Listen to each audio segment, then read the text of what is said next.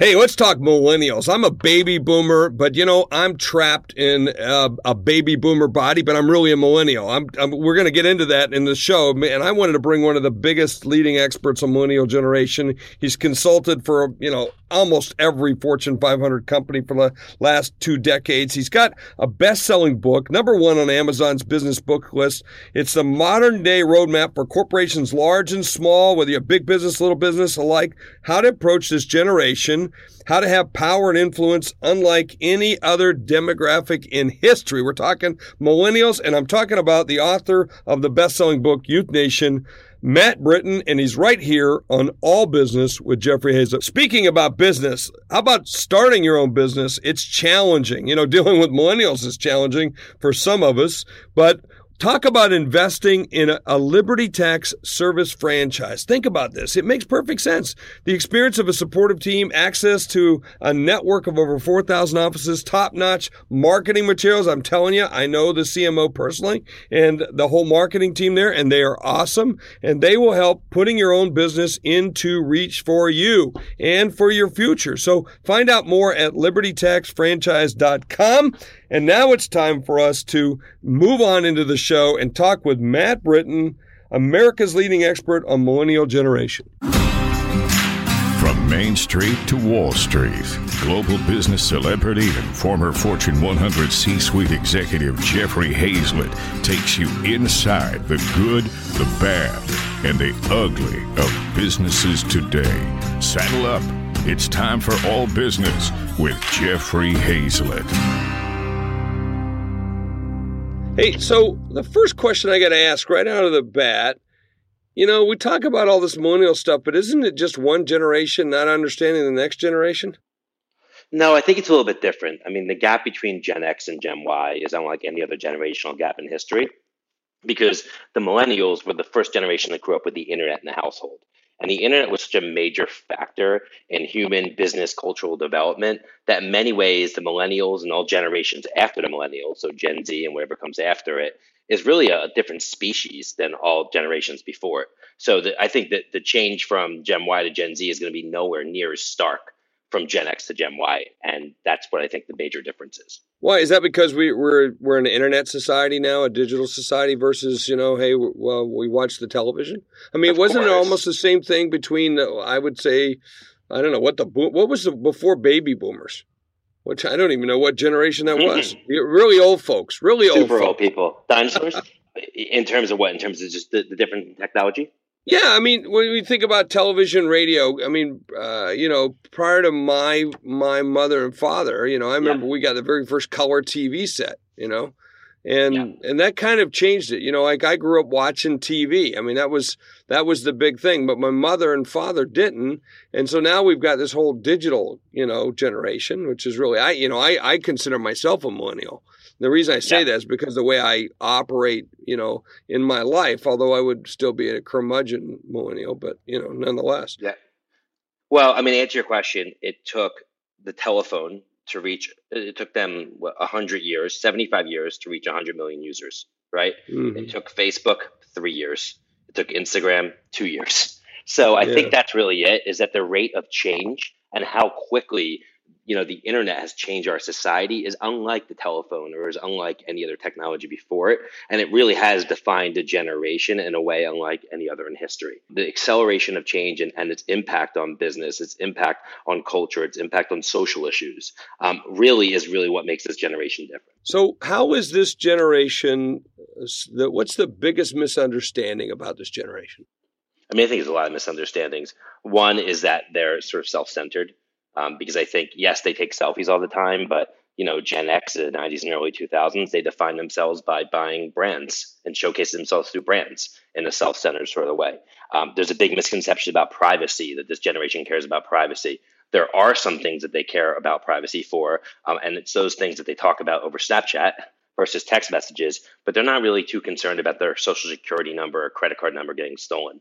So I think that's another misconception. I think a general notion of them being apathetic or lazy, I think is way off base. I think you have so many young go-getters who are coming, into the business world and they're disrupting, major institutions that have been around for over a century.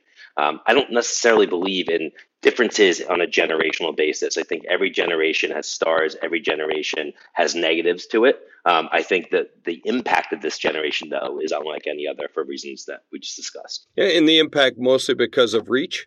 Reach and speed.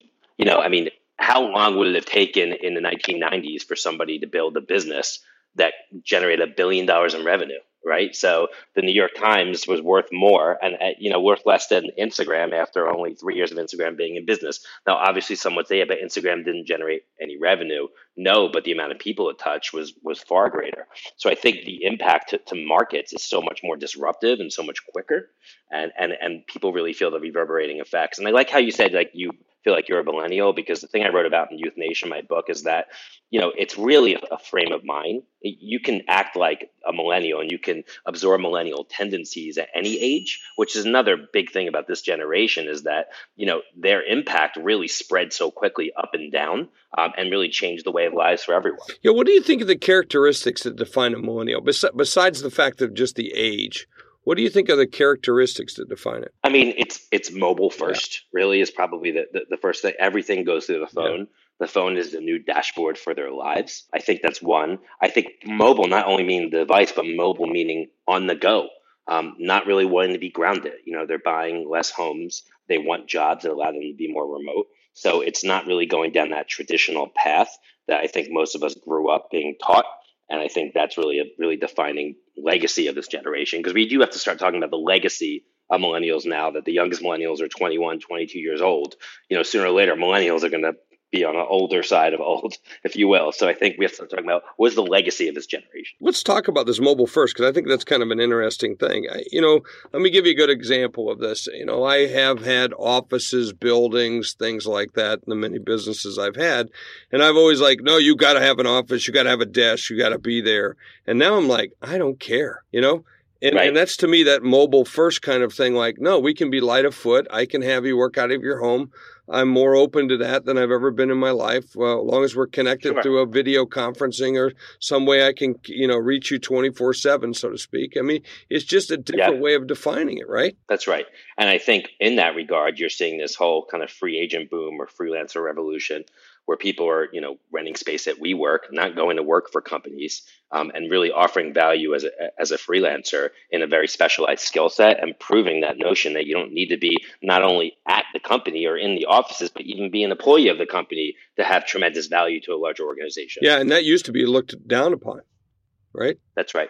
But what's happening is these big companies are moving towards the cities. So you look at, Pepsi in Purchase, New York, or Microsoft in Redmond, Washington, or Visa in Foster City. All those companies are starting to create these innovation hubs in their neighboring major cities, because that's how they can attract the young millennial talent. And the tax concessions of having these huge campuses are now far outweighed by having, the proximity to this young generation. And when companies are going to start to really move in their headquarters into cities, they're going to contract their full-time workforces and augment it by these freelancers. Yeah, which has just changed. I mean, my own office, we used to be in an office sharing deal, then went out and got our own. Yeah. And then I had the opportunity to go back to an office sharing. This is in New York. And I said, yeah, we're going to do it, because just the benefit of that, of the interactions with other people in offices, the things that we did, even a little tension from time to time, how you organize the conference rooms and everything else.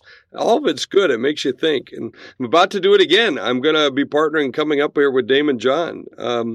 Oh, very cool. Yeah, Damon's got his own in his new shared work. Yeah. Damon's a good buddy of mine, good friend, and I got to thinking the other day. I said, you know what? Get over it, Jeff. Go do this. And I mean, my gosh, they got stand-up desks, they got everything. I've been pretty excited. Right. Yeah. So my team's excited. So it's just different way of thinking about it. And I'm going to be that millennial. I'm going to think differently. There we go.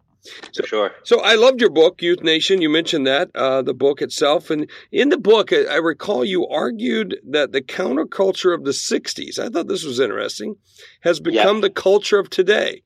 So talk about that. How does it impact our business approach and how we communicate? Right. And I think it's done today on a much more larger and accelerated scale. Yeah. So if you looked at the 60s, you had all these people that were protesting the war and protesting the government. And there was this big countercultural revolution where younger people who were before that in the 50s really stifled in their voice, tried to create a platform. And you look at Woodstock as kind of the penultimate example of that. Well, today, you're seeing that on a much more decentralized and accelerated basis, where the movements of tomorrow in business and culture, in some ways even politics, those decisions aren't being made from the boardrooms, they're being made from the sidewalks. These young people are starting movements, and when they're starting those movements, they're actually having real impact. So the same way that in the 60s, that whole hippie revolution had tremendous impact on the future of so many different industries and really the United States culture and society in general, you're seeing that really happen on a much larger scale right now with this generation. It's coming. Well, because they're connected and because they have the networks and because they, it used to be, I think that stuff, it was existed in the 60s. They just couldn't get a hold of each other, right? Well, they would stand on soapboxes and scream at town squares in front of 100 people, where now you can create a YouTube channel and create videos in front of millions of people. Yeah. So it's really the access, the reach that you have. If you're good and you have a voice, you can really make a huge impact. And if you get lucky every once in a while too. Yeah, luck doesn't hurt. Yeah. Back in the 60s, most of them were just stoned. They just couldn't do anything about it. So, but I think one of the bad things that I saw in an article in Social Media Week was that millennials are earning 20% less than their parents did. So in your work that you do, how's that correlate to the timing of their integration into the workforce and like what we'd call this post, depression, post 2007 economy? Well, I mean, I think it's a couple of things. I think, first of all, you look at how they're spending their money, and the version of the American dream for Gen Xers and the boomers and everyone before that was saving up money, getting married, moving out to the suburbs. You have this house with the white picket fence and 2-car garage, right? Well, now that version of the American dream has taken a U-turn, where this younger generation wants to stay in cities, and in doing so, they're giving up space and and privacy really for the proximity and connectivity of cities. And when they're doing so, they're not buying apartments in cities because most of them can't afford it, because the real estate prices in cities over the last 10 years have skyrocketed, especially relative to suburbs. And they're not really saving up for cars anymore either, because the ease and access of Uber combined with the cost of gas, tolls, parking, and insurance just makes the whole notion of buying a car not as important. So think about it. Those are the two most important discretionary expenditures that the consumers had to make. And many of these consumers don't need to make them anymore. And so instead, they theoretically need to earn less. They're staying in apartments with other people longer. They're getting married later for the first time in U.S. history. The average age of a male having their first baby is over 30 years old.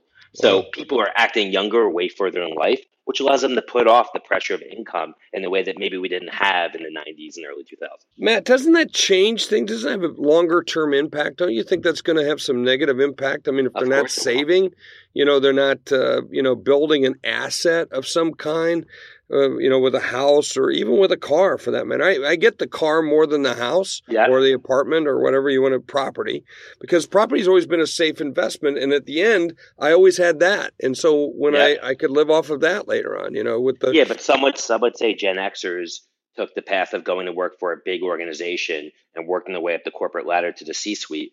And now the average age of a company in the Fortune 500 is less than 10 years old. So I think those tried and true paths of the past just don't really exist anymore.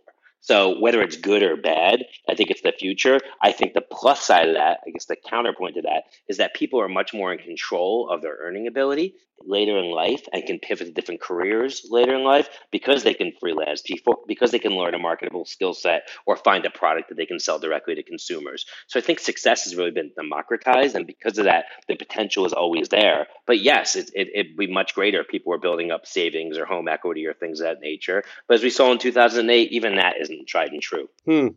Yeah, but I still think that's got a huge impact in the long term with where our economy, the way we would measure the growth of the economy, we would measure the health of our nation, I think, is a big piece of that. Right, but look at the era of consumerism in the 90s, where people would just rack up credit card debt to buy brand after brand after brand. This generation has defined themselves through experiences versus, the accumulation of items. So yes, all of this is going to have a long-term impact to the economic footprint of our country, as is just the barbell economy that for the first time since the 20s, 0.1% of our population controls 25% of the wealth because the middle America and the middle class is eroding because of, offshoring, outsourcing, et cetera. So there's a lot of factors that are going to change the future economic footprint of this country. So what do you think are some of the factors that we need to be aware of if we're going to hire these younger workers? I think first and foremost is that for most jobs, say they're a brand manager for a toothpaste brand. Nobody's passionate about toothpaste. It doesn't matter what they say.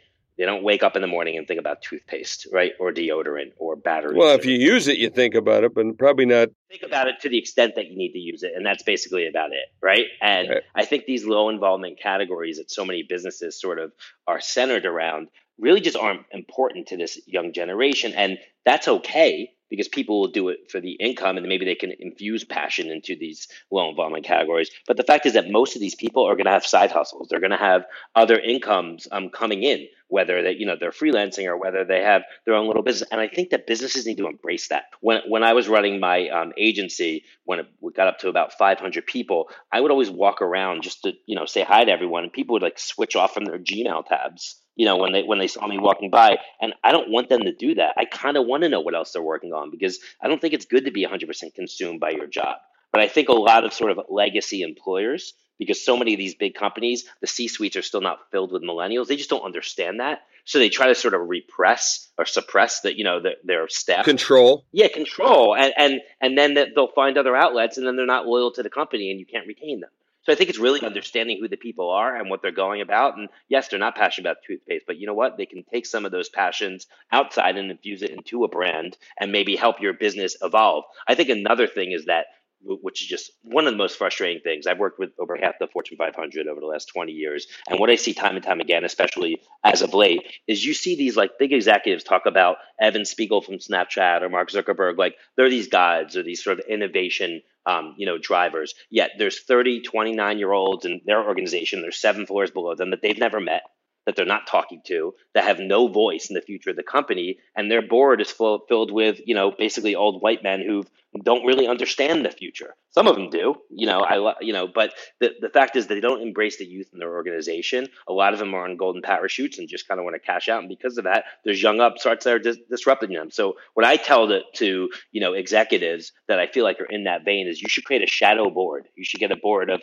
5 to 7 young people that are your young stars. It'll be a retention tool, and it'll actually allow you to disrupt yourselves. And you should answer to them once a quarter, just like you have to answer to your shareholders, because in reality, they are a byproduct or a mirror of who your shareholders are, which is the future consumer. So you mentioned a word called side hustles or a phrase, and I think that's kind of interesting because 10, 15 years ago, if you ran a side hustle and I knew about it, I'd fire your ass. And you're saying that's better to have now? It's okay? I think so. I mean, in my experience, people who have been successful in business are people who have initiative. And if they have initiative in life, they're going to take initiative towards following their passions, and they're going to take initiative facing inwards towards your business and finding new nooks and crannies of your business or new ways to expand. And it's really hard to sort of ring fence that desire or that initiative just towards your job because they're paying your bills. And I don't think it's realistic to expect somebody to do so. Yeah, but how do you outline that so you don't, if you're an entrepreneur, you're not being taken advantage of, so that they're using your time, your resources to do those kind of things? I do know I have a couple of employees who got side hustles on different things, and they're not necessarily related to what I do, so it doesn't bother me. I mean, I got to make sure I'm concerned about if they're using my time, and we just have good conversations about that. I mean, how do you define the conditions of satisfaction around allowing them the freedom to do that and then not feel that you're being taken advantage of? I don't think the success variable is time. I think the success variable is output and value. So I think that if I had an employee who was working for 8 hours a day, but only 2 of them were spending on my business, but the things they were doing during those 2 hours were moving the needle, I don't care what they do the other 6 hours of the day if that allows me to keep them. So I think, the days of clocking in and out and focusing on an hourly productivity, I don't think productivity is done on an hourly basis. I think, it's almost the opposite. I think people need to figure out how they can deploy whatever their employee is best at and least expendable in, and how do you focus that output towards your business? And that doesn't always take out 8 hours a day. Right. And if you can get it done in 2 or 3, is it worth it? Interesting question, I think that's kind of an interesting question. So millennials are now taking over the Jenners, right, in terms of the largest demographic in the workforce, but also management positions now, right? I mean, they're starting to. Yeah. So millennials are starting to fill the C-suite. They're not quite there yet. Yeah. And when they do, you're going to see a lot of this change accelerate. Well, it changes. I mean, just the way they go about thinking about where the success of the company is, right? It's certainly changed the face, I think, of advertising, where it used to be much more subjective. Now it's more quantitative, right? Yep. Well, you would think so, but you still have, a lot of CMOs who are golf buddies with the CEO of a Madison Avenue agency. They're spending 80% of their dollars on television commercials that nobody watch, with creative that's completely subjective and not, well enough tested. I mean, you still see a lot of laggard brands that, are operating in a 1995 world and thinking that that's going to be their path to continue to drive their business. Yeah, that's going to go away, though. I mean, the writing's on the wall for that. When, though? When? You'd think that it would happen already. You would think the tipping point would already be there, man. Right? Here's the tipping point, is that Amazon and Apple just announced that they're making actual television devices. And, young kids, there's a couple of things true about the Gen Z. They have no idea what a television network is. So we were growing up, we knew NBC must see Thursday night, right? We knew what networks were. They meant something. They mean nothing to these kids. And they walk up to TV sets and they try to swipe them because what the TV is going to become one day is a giant iPad hanging on your wall. And in that world, Joe's Pizza can advertise during the Super Bowl, just like, Papa John's or Domino's can. They could just do so programmatically, targeting a small subset of people within 1 mile of the location. I think it all starts with actually the hardware and the device, and the hardware has been disconnected. It hasn't been merged with the computing device. But I think with Apple and Amazon seeing that they want to own the living room, own that ecosystem, I think that starts to create a real tipping point that we haven't seen yet. Yeah, you own the community. You have your own broadcast network. Yep, that's right. That's what I've said for a long, long time, and stuff that we're doing with C-Suite TV, C-Suite Radio, as we do here. Look, let's go get to the people that want to listen or watch. Let's build a trusted network with them, and then let's feed that network, man. Feed the engine. Yep. Although, but networks are really people. Yeah. I mean, brands are people. People are brands. So I think an individual can be a network. I'd argue the Kardashians are a much bigger network right now than a lot of the Viacom networks or News Than Fox. Networks. They have Fox. They have a more engaged audience. They're individuals, but it doesn't really matter to the consumer. They're tuning into them to follow their lives the same way they would tune into a TV show. Yeah, it's called the Trashy Network, though, isn't it? I think it's called the Trashy. Yeah. Well, I kid you, Kim. I kid you. Don't yell at me next time I see you. Yeah, they're actually, it's funny. I actually think the Kardashians get a bad rap because I think that there's a lot of things that they do for young women in terms of being entrepreneurial and being confident in their business ventures. That's great. And I think that they have gotten a bad rap based upon, the source of their fame. Mm-hmm. But as they grow, you kind of can start to see some of the, ways that they can maybe be a good influence. You'd hope. I would hope so. But, I do think you're right. I think they're pretty smart young women for the most part. And I think they marry bad. Yep. That's what I would say. I think they marry very bad. Right. Because the guys that they're hanging around for the most part, just real losers. At least a couple of them are. Anyway, that's my 2 cents on that one. So, how did you get into this side of the business, Matt? Yeah. Well, I went to school at Boston University, and I was a big nightclub promoter there, handing out flyers. And by the time I graduated, I had a little bit of an empire in terms of throwing these huge events all over the city in Boston. So a hustler. You were a hustler. I was a hustler, and I still am. But what started to happen is a lot of the local businesses started to ask, can we sponsor your event? Can we put our logo on your flyer? Can we set up a table or hang up a banner inside your parties? And that started me to have a close relationship with businesses, and albeit they were sort of local and regional businesses. And I started to work with them sort of on their own campaigns to reach a young audience. And that was right about the time when the internet first became a thing on college campuses. And I started basically an agency, and I quickly went past local and regional businesses to some of the really first Web 1.0 startups like eBay and Yahoo, and really started to create some of their initial campaigns targeting college students.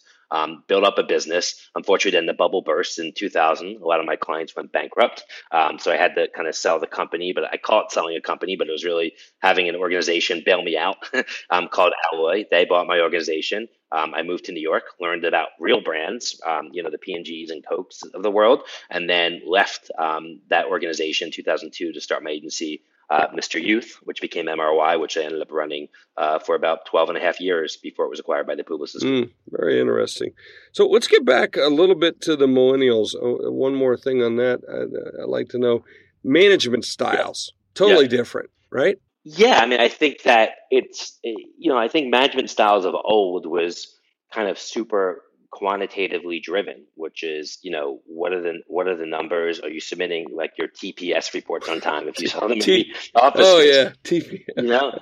That's how it kind of worked. And I think now you really have to break down those walls. I mean, the way I like to manage employees is I look at them on the same level, and I keep my door always open if some people don't even have doors. It's really understanding that you're not above them kind of on a societal basis. If your company is sort of a microcosm of society, you need to look at them almost like a peer. Yes, you're their boss. Yes, you sign their paychecks. But as soon as sort of you create those boundaries and levels, then I don't think they're able to be open around you and really able to share really the value that they were meant to share. And I think that's where I've been successful with my organizations. To me, that really breeds great culture. Mm-hmm.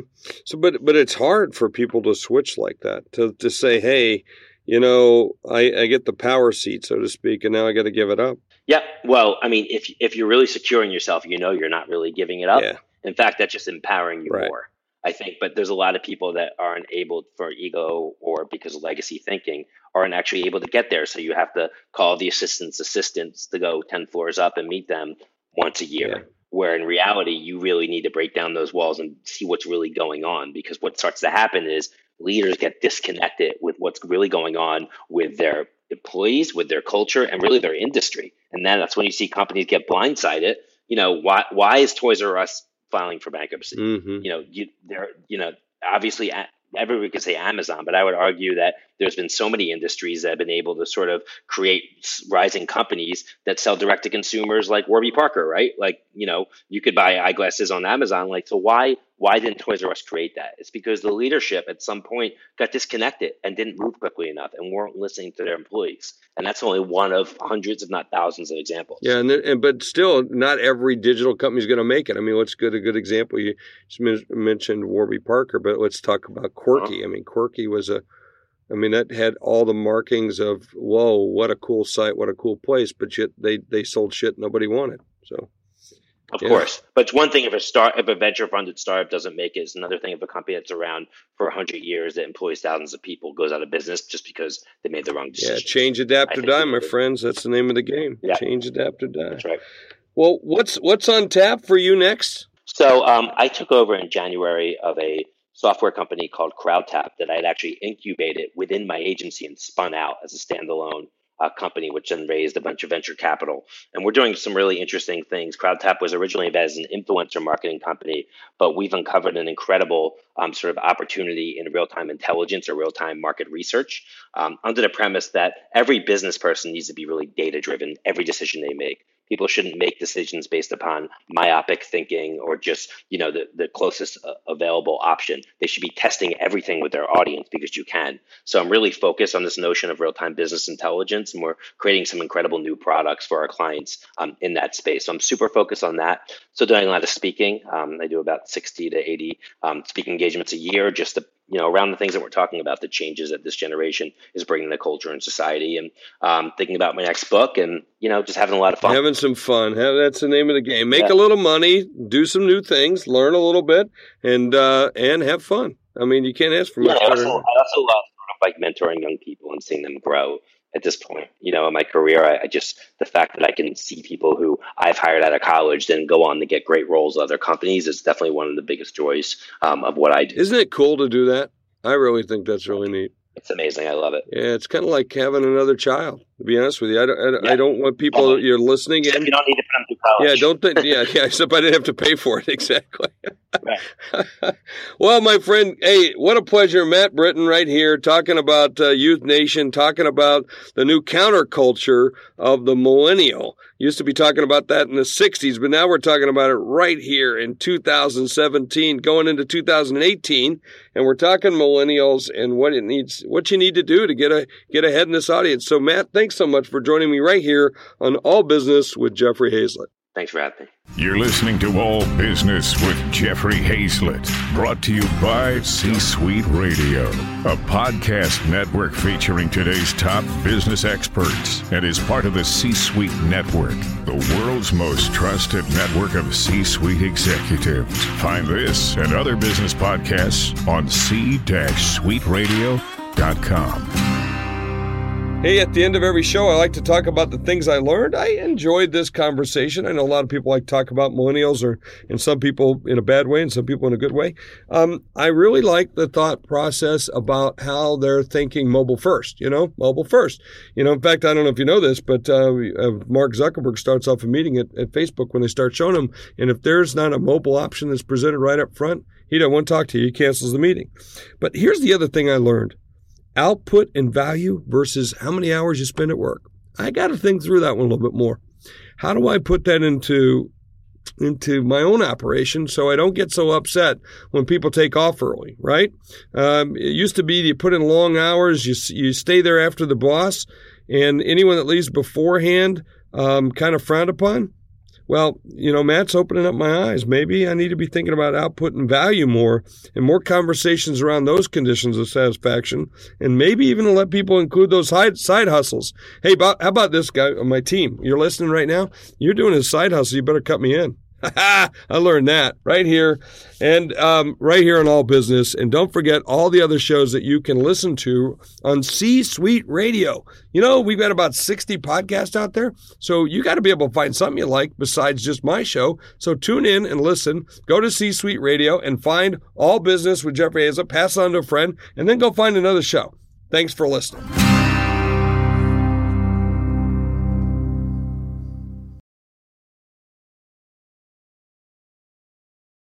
This podcast is a part of the C-Suite Radio Network.